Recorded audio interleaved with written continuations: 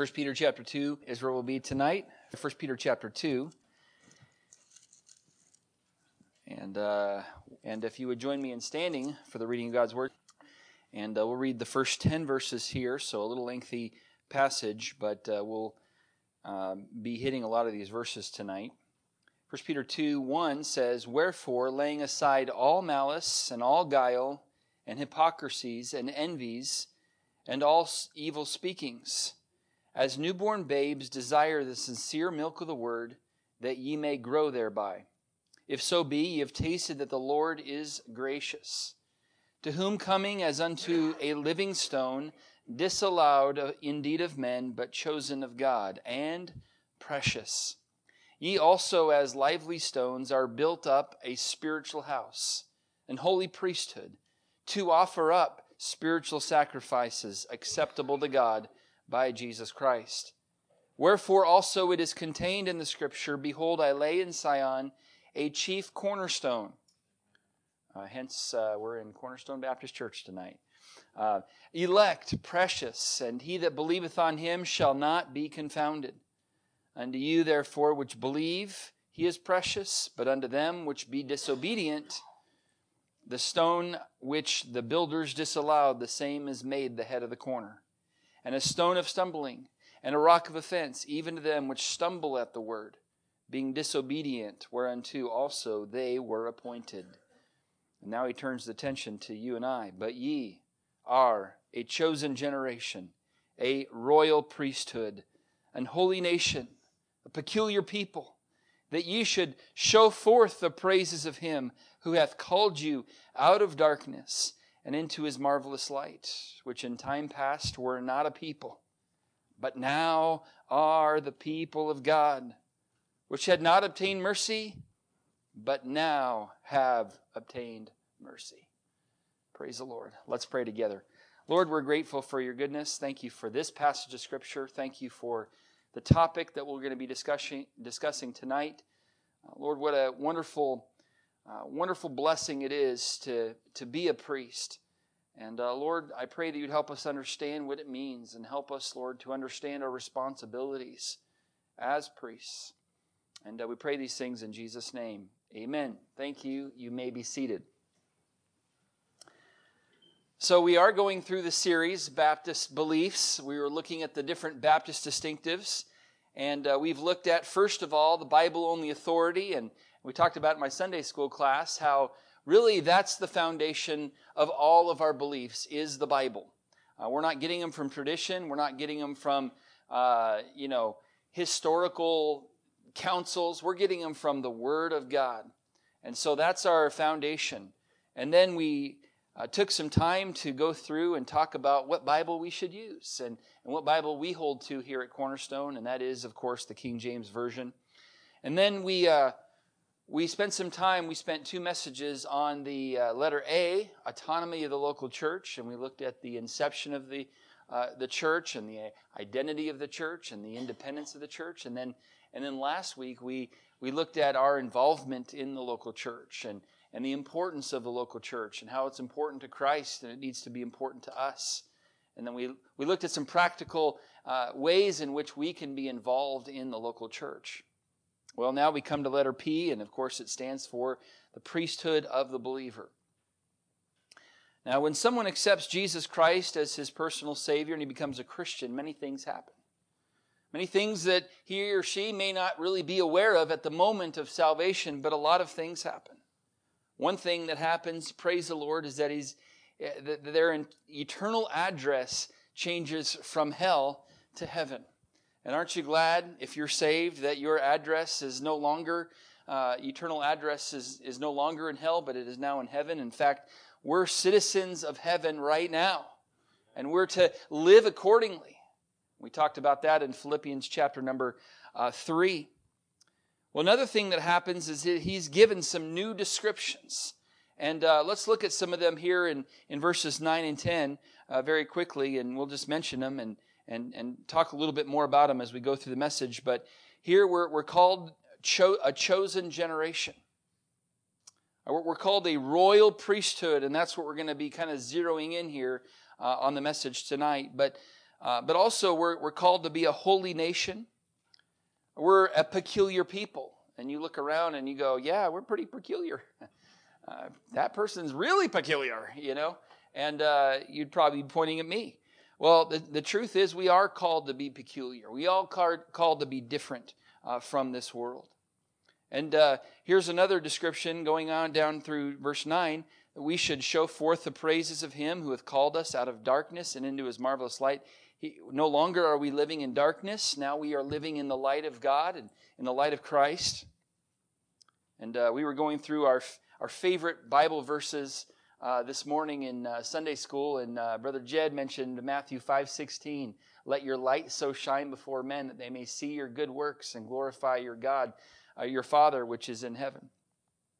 And we're no longer in darkness, but now we are been called into his marvelous light. And then verse 10 says, we were not a people, but now as a believer I am a people of God. I'm a person of God. And what a wonderful description that is for us as believers. We are the people of God. And then we had not obtained mercy, but now in Christ we have obtained mercy. Tremendous descriptions. But the description we're going to focus in on and emphasize tonight is the description here in verse number 9, a royal priesthood. It's also found in verse number 5, a holy priesthood. So the priesthood of the believer. And this has a lot of implications. But let's go ahead and get into the outline tonight. And because we have cake and ice cream waiting and a birthday celebration to get to. So number one, let's talk first about the privileges of the believer priest. The privileges of the believer priest. Oh, there are many privileges. First of all, I want us to see that we have direct access to God. You can go to God on your own. You don't have to come into some type of little telephone booth and talk to a so-called priest in order to talk to God. You can talk to God on your own as a believer. You have direct access to him. 1 Timothy chapter 2 and verse number 5 says this, for there is one God, and here it is on your outline, one mediator between God and men, and that is the man Christ Jesus. Christ Jesus is the one mediator between God and man. There is no other pope, there is no other priest, there is no other bishop, there is no other person other than Christ. That means it's not Mary, and it's not a church, and it's not some church officer. It's Jesus Christ. He is the only mediator between God and men. And so that means that I have direct access to God through Christ. Hebrews 4 and verse number 6, talking about Jesus Christ and the one who was tempted in all points like as we are, yet without sin, and he is our great high priest. He says this in Hebrews 4:16, let us therefore, because we have a high priest which can relate to us, he knows what it's like to go through the trials and temptations of this life. Let us therefore come boldly unto the throne of grace, that we may obtain mercy and find grace to help in time of need. So not only do we have direct access to God, but we're invited to come and to come boldly. And Christ makes it possible. Christ gave us that access. And so what a privilege it is to come into his presence. Oh, in the Old Testament, the average Jew did not have that type of access. There was only one, right? The high priest, who would go into the holies of holies once a year to offer up sacrifices for his sins and for the sins of the people. Well, Jesus Christ did that. He didn't have to do it for himself, but he did it once for all. And no longer, and when he rose from the grave, what happened? Or I'm sorry, when he died on the cross, what happened? The veil from the temple ripped in two from the top to the bottom, indicating that now we all have access into God's presence through Christ. That is the privilege of the believer priest, is that you, as a Christian, at any time, anywhere, for as long as you want, come into God's presence and He will hear you. We've been learning several verses this year regarding prayer and the fact that, hey, God promises to hear us, shall hear you. Many of these verses have said, He shall hear us because we have direct access to God. You don't have to go through me. And I'm kind of thankful for that because that would become a very busy schedule if you had to go through me. I'm thankful that you can go to God on your own. And friend, with that type of access, don't waste it. Don't ignore it. Utilize that access. Boy, imagine how it would be if all of us had the ear of the President of the United States.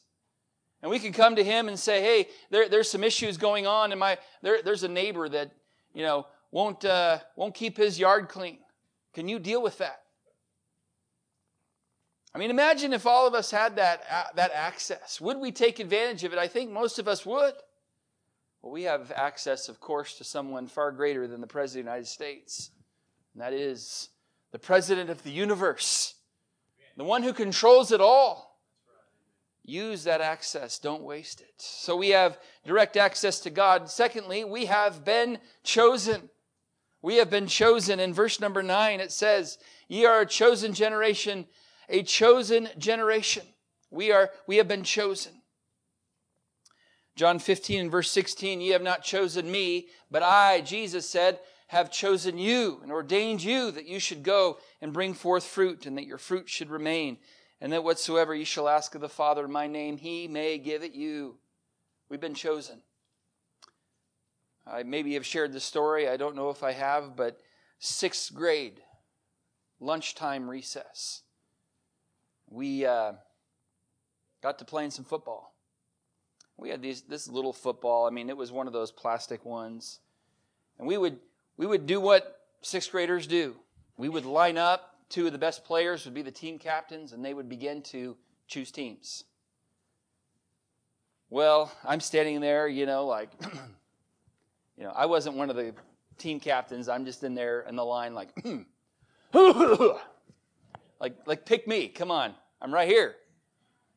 And I always got picked toward the last. And one day I got picked toward the last, and we were playing. Quarterback calls the play in the huddle. I don't remember what they called, but he was going to pass the ball to me. I thought, wow, that's kind of cool. And so he says hike. I go out and I run, and I'm looking back, and sure enough, he throws the ball to me. And I mean, it was ESPN highlight film worthy, okay, of a catch. I mean, I went up in slow motion, I'm sure. Slow motion, music playing in the background, and I catch this ball. And I land on the ground, and like the entire, both teams, like kind of look at me going, Eric, wow. And I get up like, no big deal, I do this every day. Okay, so that happened. Next day, lunchtime, recess, picking teams. I'm not one of the captains, but I'm standing there, and I'm just kind of like, I'm not even trying to get their attention. And then finally, like the first one says, I want Eric on my team. I'm like, oh yeah. I got picked first. I got chosen. It felt great to be chosen. You know what? God chooses us not because we're great, because He's great. And it is a privilege of the believer priest to know that we have been chosen to be part of His family. And He is great to choose us to do that. Because none of us are worthy to be chosen. All of us not only don't deserve to be picked last, we don't deserve to be picked at all. But He loves us, and He has chosen us. So we have been chosen. Next, we have access to God's truth. And this found in John 17, verse 17, where Jesus says, sanctify them through thy truth. Thy word is truth. There have been religions in the past who have discouraged their church goers from reading God's word. But as Baptists, no, we encourage you. In fact, I want to provoke you and to give you godly pressure to read it on your own. We all need to have a steady diet of God's Word on a regular basis. We all have access to God's truth, and I'm thankful that God has made it. And we talked about this in the Bible-only authority messages, that God has inspired His Word, but He's also preserved His Word for His people. And again, once again, we have access to His truth. Boy, we better make sure that we're not wasting that access. Better make sure we're utilizing it. We have access to God's truth. Let's use it. We also have access to God's will. I can't tell you what God's will is for you. I mean, I can tell you some of the things based on God's Word, what God's will is. For instance, God's will is that you get saved. God's will is that you place your faith in Christ. God's will is that we would live a pure life. God's will, there's many things in God's Word that teaches what God's will is for everyone. But then as far as God's specific will for you, what God wants you to do, where He wants you to live, who He wants you to marry, what you're going to do with your life, those are things that I can't tell you, but God can. And you have access to that. Romans chapter 12, verse 1 and 2. Most of us know these verses. I beseech you, therefore, brethren, by the mercies of God, that you present your bodies a living sacrifice, wholly acceptable unto God, which is your reasonable service. Make a mental note of that verse. We're going to come back to that here in a few minutes. Romans 12, 2, and it says, and be not conformed to this world, but be ye transformed by the renewing of your mind, that ye may prove what is that good and acceptable and perfect. What are the next three words? Will of God. Will of God, yes. All of us have access to God's will. Like, you don't have to come to me and say, can you please tell me what God's will is for me? Now, I'm happy to have discussions regarding God's will for you, but look, only God can tell you. And God does want to tell you, and God does want to show you, and God does want to reveal that in His timing. So these are some privileges of the believer priest, and most people think, wonderful, I'm so glad that I am a believer priest. But actually the message continues. Because we need to see here, number 2, the purity of the believer priest. Because having all these privileges also brings some responsibilities.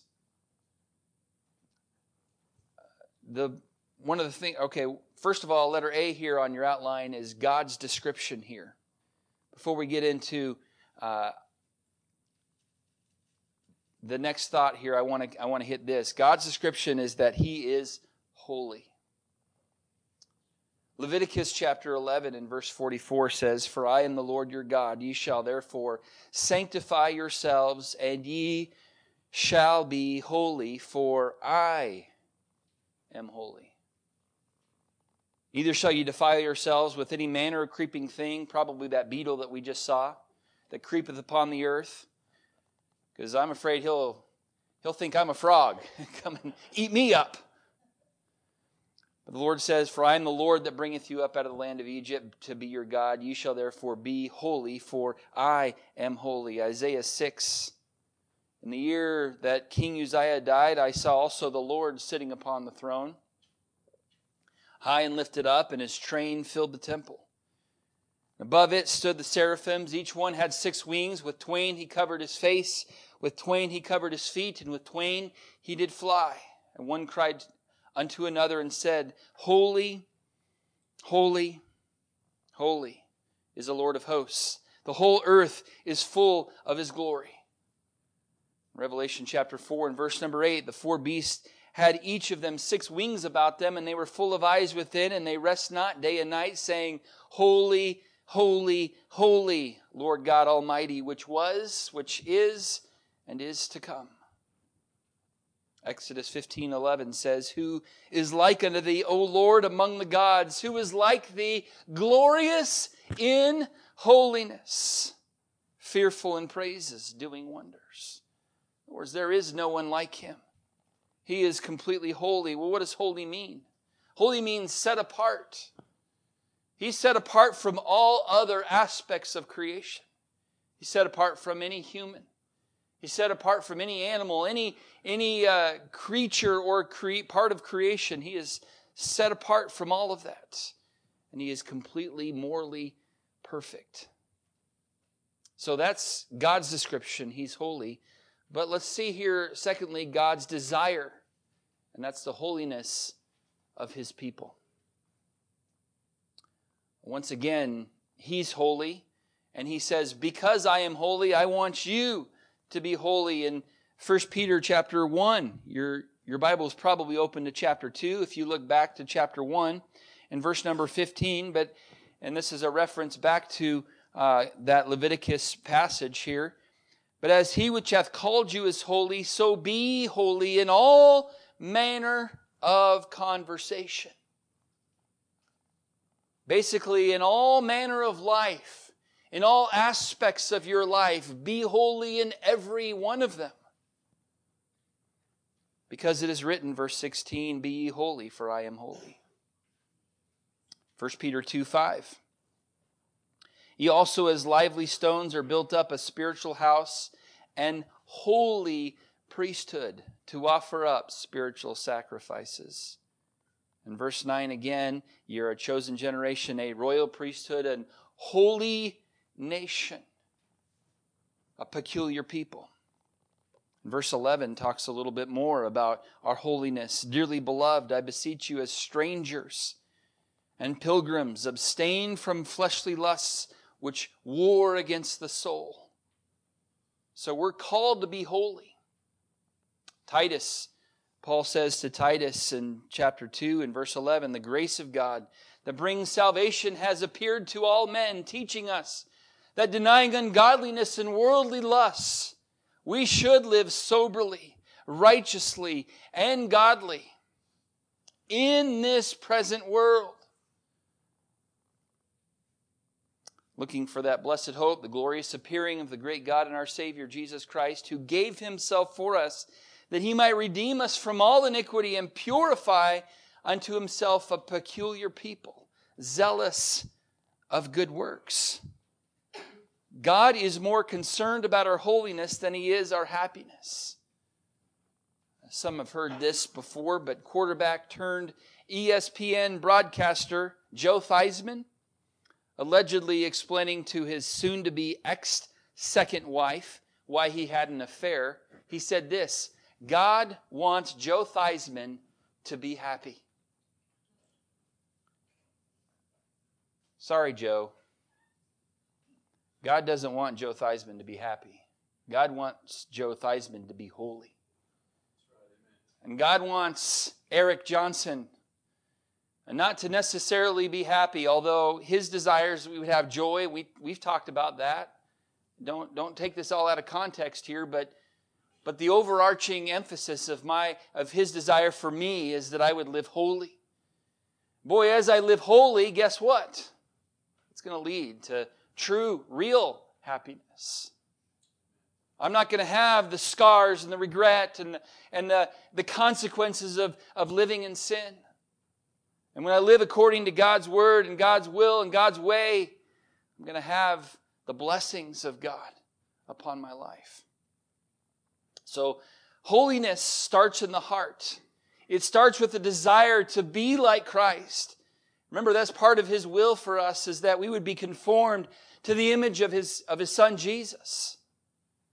But once it starts in our heart, then it should affect every area of our life. Once again, verse 15 of chapter 1 of 1 Peter. He which hath called you is holy, so be holy in all manner of conversation. So let's talk about a few of them this evening very quickly. First of all, in our thoughts. In our thoughts. We need to be holy in our thoughts. You say, well, didn't we just talk about that this morning? I'm glad you remembered. Philippians 4:8. Yes, I know I preached that this morning. But again, sometimes we need a little reminder. We need a little repetition. Philippians 4:8. Finally, brethren, whatsoever things are true, honest, just, pure, whatsoever things are lovely, things are of good report, if there be any virtue, if there be any praise, these are the things that you need to be thinking on. These are the things you need to be dwelling on. And so we need to be holy in between our ears. So once again, how is it going in that area? God desires that we would live holy right here. Have you been? Or are you thinking about things that you shouldn't? We need to think proper thoughts, holy thoughts. It is so important to get the right things in our mind. Unfortunately, we cannot get the bad things out of our mind. Once they get lodged in, they're there forever. I've heard the illustration of pickle juice. Raise your hand if you like pickle juice. Okay. How many of you despise pickle juice? Okay. No one raises their hand more than my wife on that one. She's not a fan. If I were to give her, if we had this cup full of pickle juice, I said, would you drink this? She would say, no way. Well, if I poured a little bit of water in there, or maybe we got a little bucket and I poured a little bit of water in there to dilute it a little bit, do you think she'd still want to have some of that? No, she'd still be able to drink it. Well, let's take this same amount of pickle juice and put it in a swimming pool and fill the rest with water. And assuming the water was completely pure and drinkable, do you think she would drink it? She probably still wouldn't want to, but she probably could and wouldn't taste the pickle juice. If we put it in the ocean, and assuming the ocean water was drinkable and pure water, there obviously is no way that she's gonna taste it. And yes, I know it's not drinkable. The point is, same amount of pickle juice, but we're putting in the good stuff. And the more good stuff that you put in, the more it dilutes it, and the less powerful it becomes. And so if you have things in your mind that you know that are still there, I would encourage you, dilute it with the water of the Word.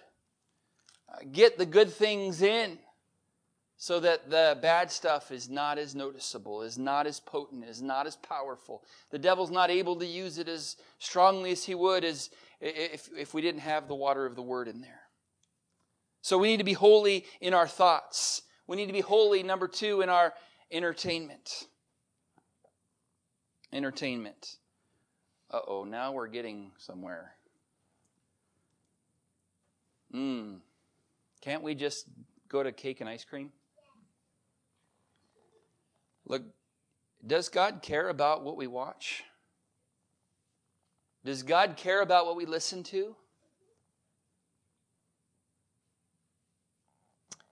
According to 1 Corinthians chapter 6, Paul said this, and kind of like, what? Know ye not that ye are the temple of the Holy Spirit, which is in you? Therefore glorify God in your body and in your spirit, which are God's, not yours. So, as the temple of the Holy Spirit, I need to remember that what I watch, the Holy Spirit watches too. What I listen to, the Holy Spirit listens to as well. What I view on the computer or on my phone screen, God views too. Can I ask the question, how's it going there? Is the Holy Spirit comfortable in the temple of you? Psalm 101, verse 3, the psalmist said, I will set no wicked thing before mine eyes. I will set no wicked thing before mine eyes. He made a covenant, he made a decision that he is not going to purposely put things in front of his eyes that he knows is wicked. Now, do we live in a wicked generation and we drive down the... Yes, we do.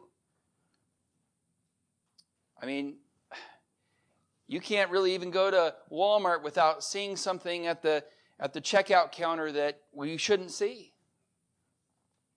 And boy, once the weather turns, I always like the wintertime. It's a lot easier for us guys because women typically cover up. But boy, once that weather changes, it gets difficult. I will set no wicked thing before mine eyes, and I would encourage all of us, especially the guys, especially the men and the young men, that we make this decision, that we say, like the psalmist said, I will set no wicked thing before mine eyes. Why? Because mine eye affecteth mine heart, according to Lamentations. Jeremiah said, what I see impacts my heart, for the good and for the bad. God desires that we would indeed be holy in our entertainment. Of course, this includes movies. Of course, this includes television. Of course, this includes streaming, Facebook posts, Instagram. You name it. Whatever your eyes see, God wants those things to be holy. I'm going to turn over to Proverbs chapter 4, and if you want to join me, you can. I'm going to read just about 3 or 4 verses here, probably 3, when it comes to our entertainment. Proverbs 4 and verse 3, Solomon is talking to his son, and boy, this is a good thing for dads to encourage and instruct their children with. But here it is in verse 23, and this is a familiar verse. Keep thy heart with all diligence, for out of it are the issues of life. And then he says in verse 24, put away from thee a froward mouth, and perverse lips put far from thee. Now what he's talking about here could mean that he doesn't want his son using a froward mouth, and he doesn't want his son using a perverse lip, so don't use those. But I think it also means getting the influences in your life that have froward mouths and that have perverse lips, put those far from you. And so, of course, that could mean friends. I know some who have to work with people who have these type of language situations. I understand that. But look, again, well, don't go hang out with them for a day and go out to hang out with them and let them become your best friends. They're going to influence you, and what they say is probably going to influence what you say. Keep thy heart with all diligence, because out of it are the issues of life. So put away from thee a froward mouth, and this, of course, also includes our entertainment. You say, well, and I understand this.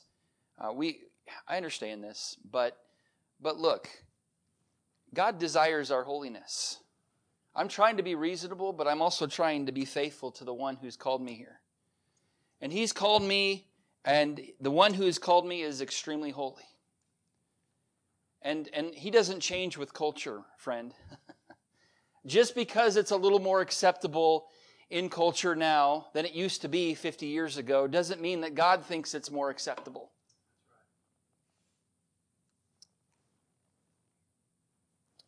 Put away from thee a froward mouth, and perverse lips put far from thee. And then here it is, verse 25. Let thine eyes look right on.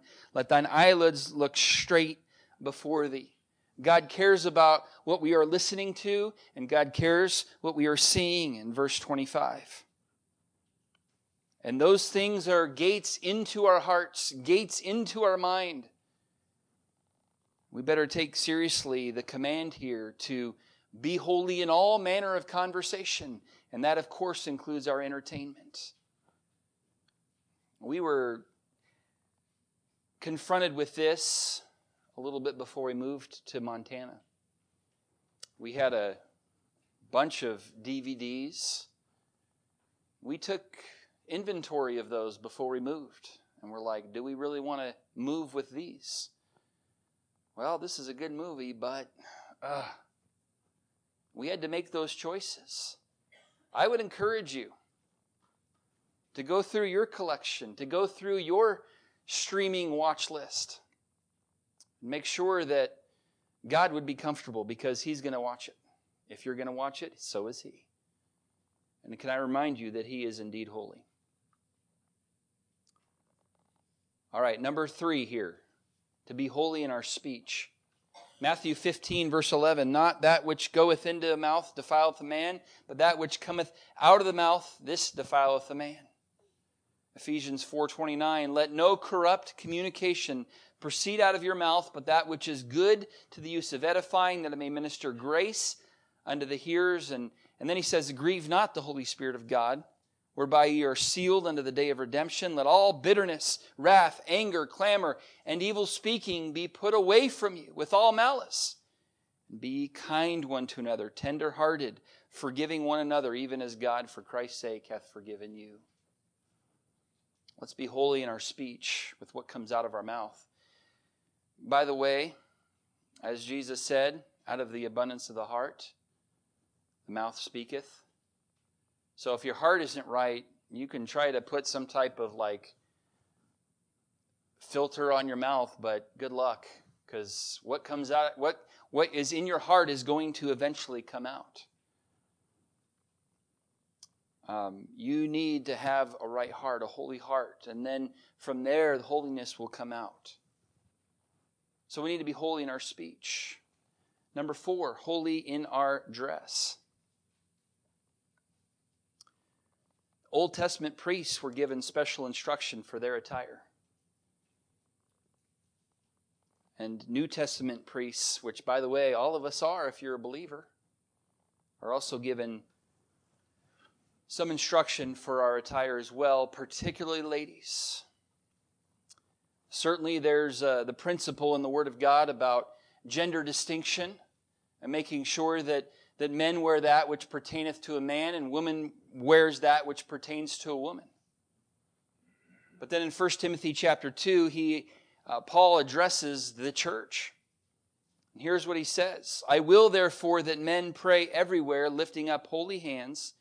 Again, here's holiness mentioned, without wrath and doubting. And then in like manner also that women adorn themselves in modest apparel, with shamefacedness and sobriety, not with broided hair or gold or pearls or costly array, but which becometh women professing godliness with good works.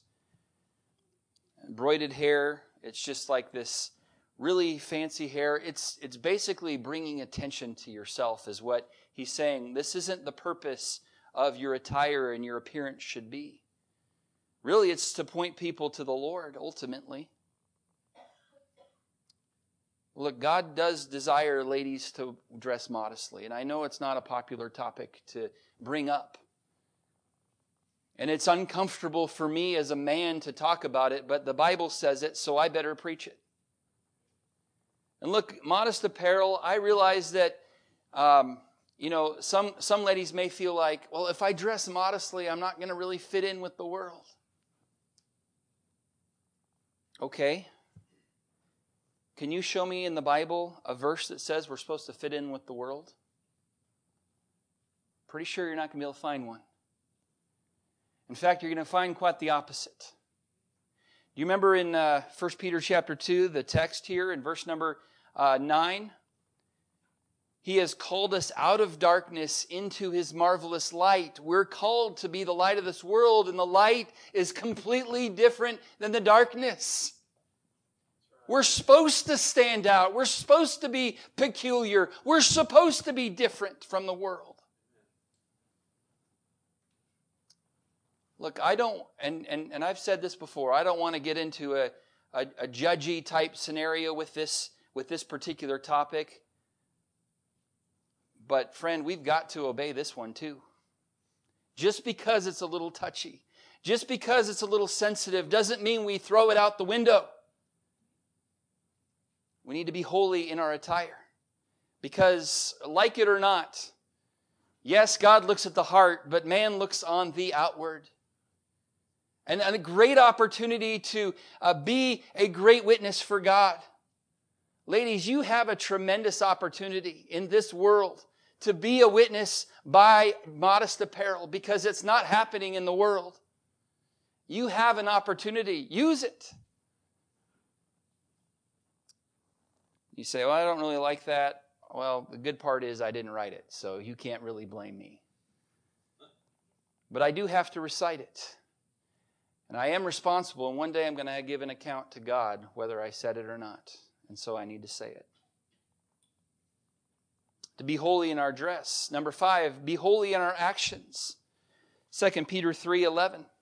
Seeing then that all these things shall be dissolved, talking about the fact that one day this world is going to burn up. All the things that people work their lives for, all the toys that they try to accumulate, all the material goods that they think are going to bring them true lasting joy, they're all going to burn up. They're all going to be dissolved. And he says, what manner of persons ought ye to be in all holy conversation and godliness? God does desire that we would have godly actions, that everything we do would be holy. Look, if Jesus came to your house to spend a day or two, if he came unexpectedly, I kind of wonder what you'd do. Oh, I know you'd give your nicest room to such an honored guest, and all the food you'd serve him would be, the very best. And you would keep assuring him that you're glad to have him there and that serving him in your home is just joy beyond compare. But honestly, when you saw him coming, would you meet him at the door with arms outstretched in welcome to your heavenly visitor? Or would you have to change your clothes before you let him in?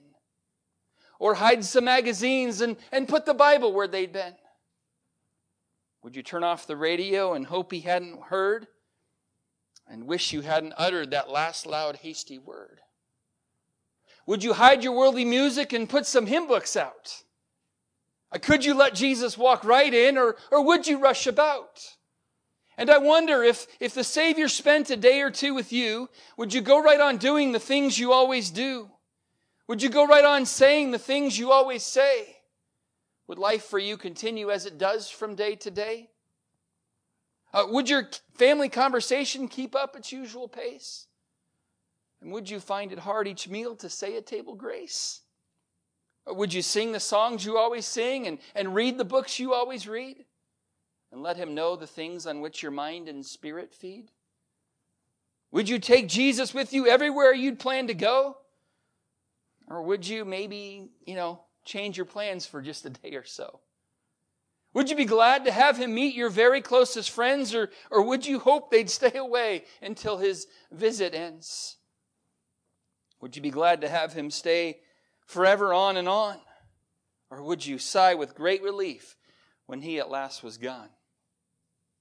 Yeah, it might be interesting to know the things that you would do if Jesus Christ in person came to spend some time with you.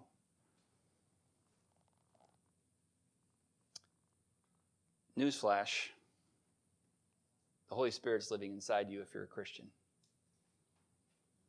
He's there right now. He'll be there tonight. He'll be there tomorrow. He'll never leave you nor forsake you. So let's be holy in all manner of conversations. Now, I know most Christians are okay with their pastor saying, look, love not the world, and that we as believers need to live holy lives. But not so much once that pastor begins to define it and explain what it looks like in our day and age and goes into the specifics. At that point, he becomes legalistic and judgmental. Can I explain something to you? Encouraging believers to live a holy life in this present world is not judgmental. It's not legalistic. It's being faithful to the Word of God. It's being faithful to the one who called me into this position. I'm called to be the under-shepherd of this church family and to watch for your souls. I'm called by Him to preach the Word, to reprove, rebuke, and exhort with all long-suffering and doctrine. To say things like, we need to change some things. Not easy to do. You try it sometime. You get up here and tell everybody what to do. Easier said than done. So I'm just trying to be faithful tonight to the one who called me to do this. So I'm asking, where are the Christians tonight who are willing to do whatever it takes to please the Lord? I mean, if it means I change my thinking habits, I'm willing to do it. Where are the Christians who say, if it means changing what music I listen to or what I consume for entertainment, I'm willing to do it? If it means that I change my vocabulary, if it means I change my wardrobe, if it means I change where I go or what I do, and it brings honor and glory to my Lord, I'm willing to do it. Where are those Christians today? Well, it's 2019, Pastor, almost 2020. That's so old-fashioned. Oh, I guess God's not old-fashioned anymore? I guess God has changed. Fortunately, as we mentioned this morning, God hasn't changed. He is the same yesterday, today, and forever, and He's never going to change. Yes, culture is going to shift. That doesn't mean we need to follow the culture. No, we need to follow God, and we need to stay faithful to Him. There's a song, and I don't know who wrote it, but it goes, the words go like this: take the dearest things to me. If that's how it must be to draw closer to you, let my disappointments come, lonely days without the sun. If in sorrow, more like you I'll become. Look, I'll trade sunshine for rain, comfort for pain. That's what I'll be willing to do, for whatever it takes for my will to break. That's what I'll be willing to do. Whatever it takes to draw closer to you, Lord, that's what I'll be willing to do. Whatever it takes to be more like you, that's what I'll be willing to do. God's looking for Christians who will have that mentality. 1 Chronicles 29:17, and we'll move on to the last quick thought here. I know also, my God, David is praying, that thou triest the heart and hast pleasure in uprightness. God has pleasure when His people say, I'm going to live a holy life, an upright life. I take pleasure in that. David knew that. Was David perfect? Absolutely not. But he was still the man after God's own heart, and I want to encourage you to be as well. Last thought here, number 3, the presence of the believer priest. And I am going to try to zip through this very quickly here. Verse number 5 of 2 Peter chapter 2. Ye also as lively stones are built up a spiritual house and holy priesthood, here it is, to offer up spiritual sacrifices acceptable to God by Jesus Christ. There are some gifts, there are some sacrifices, there are some presents in which we can offer up to God. Now, these aren't bloody offerings like they were in the Old Testament, praise the Lord, the blood of lambs and bullocks. No, they're the offerings of the heart. What are they? Very quickly tonight, letter A is prayers. Prayers is a offering that we can give to the Lord. Revelation 5 and verse 8, this is an interesting verse. It says, when He had taken the book, the 4 beasts and 24 elders fell down before the Lamb, having every one of them harps. And here it is, golden vials full of odors, which are the prayers of saints. So evidently in that moment, there's going to be these vials full of odors and basically a perfume or I'm not sure exactly, but it's going to smell. And these are filled with the prayers of the saints. Can I ask the question, how large is your vial? How full is your vial? How sweet is the smell there? So prayers are an offering, a present that we can give to the Lord. Next, praise. Hebrews 13, verse 15. By Him, therefore, let us offer the sacrifice of praise to God continually. That is the fruit of our lips, giving thanks to His name. Praise. Next, possessions. We can give our possessions to the Lord, to the work of God, invest in eternity. And when we do, God is well pleased. 2 Corinthians 9 says this, verse number 6, I say, he which soweth sparingly shall reap also sparingly. He which soweth bountifully shall reap also bountifully. Every man according as he purposeth in his heart, so let him give, not grudgingly or of necessity. For here it is, God loveth a cheerful giver. When we give to the Lord and we give cheerfully, God is well pleased with that particular present, with that particular sacrifice. Next one is our person. Ultimately giving ourselves to the Lord. And I mentioned Romans 12:1 a little bit ago, and it says again, I beseech you therefore, brethren, by the mercies of God, that you present your bodies a living sacrifice, holy, acceptable unto God, which is your reasonable service. Basically, Lord, you've got it all. Like, I'm not going to hold anything back. You've got my body, you've got my future, you've got my talents, you've got my treasure, you've got my family, you've got it all. It's all yours. You own it anyway. I'm just recognizing it and telling you that you can have it. It all belongs to you anyway. And then the last one is people.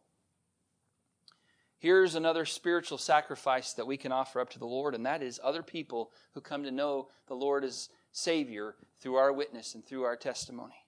Romans 15 and verse 16, Paul says this, that I should be the minister of Jesus Christ to the Gentiles, ministering the gospel of God, that the offering up of the Gentiles might be acceptable, being sanctified by the Holy Ghost.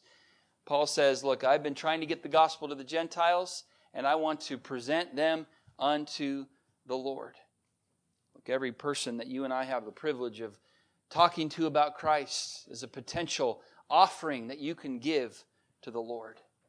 So I would encourage you, take those Christmas flyers this season, use those to invite your coworkers, your neighbors, your friends, everybody that you can think of, because that's a tremendous opportunity to give back to the Lord who's given us so much. Being a Christian definitely has its blessings, doesn't it? It's a tremendous privilege to be a believer priest. There's great benefits, but there's tremendous responsibilities. It's a tremendous calling. And let's, as Christians, take it seriously. How are you doing as a believer priest? I would dare say that in all of our lives, including mine, maybe even especially mine, there needs to be some improvements. I hope that you'll make some decisions tonight to do just that. Let's pray together tonight. Lord, we thank you for the wonderful privilege it is to be a believer priest. Wow, the access that we have to you is incredible. What a tremendous resource that is. We're so grateful for that.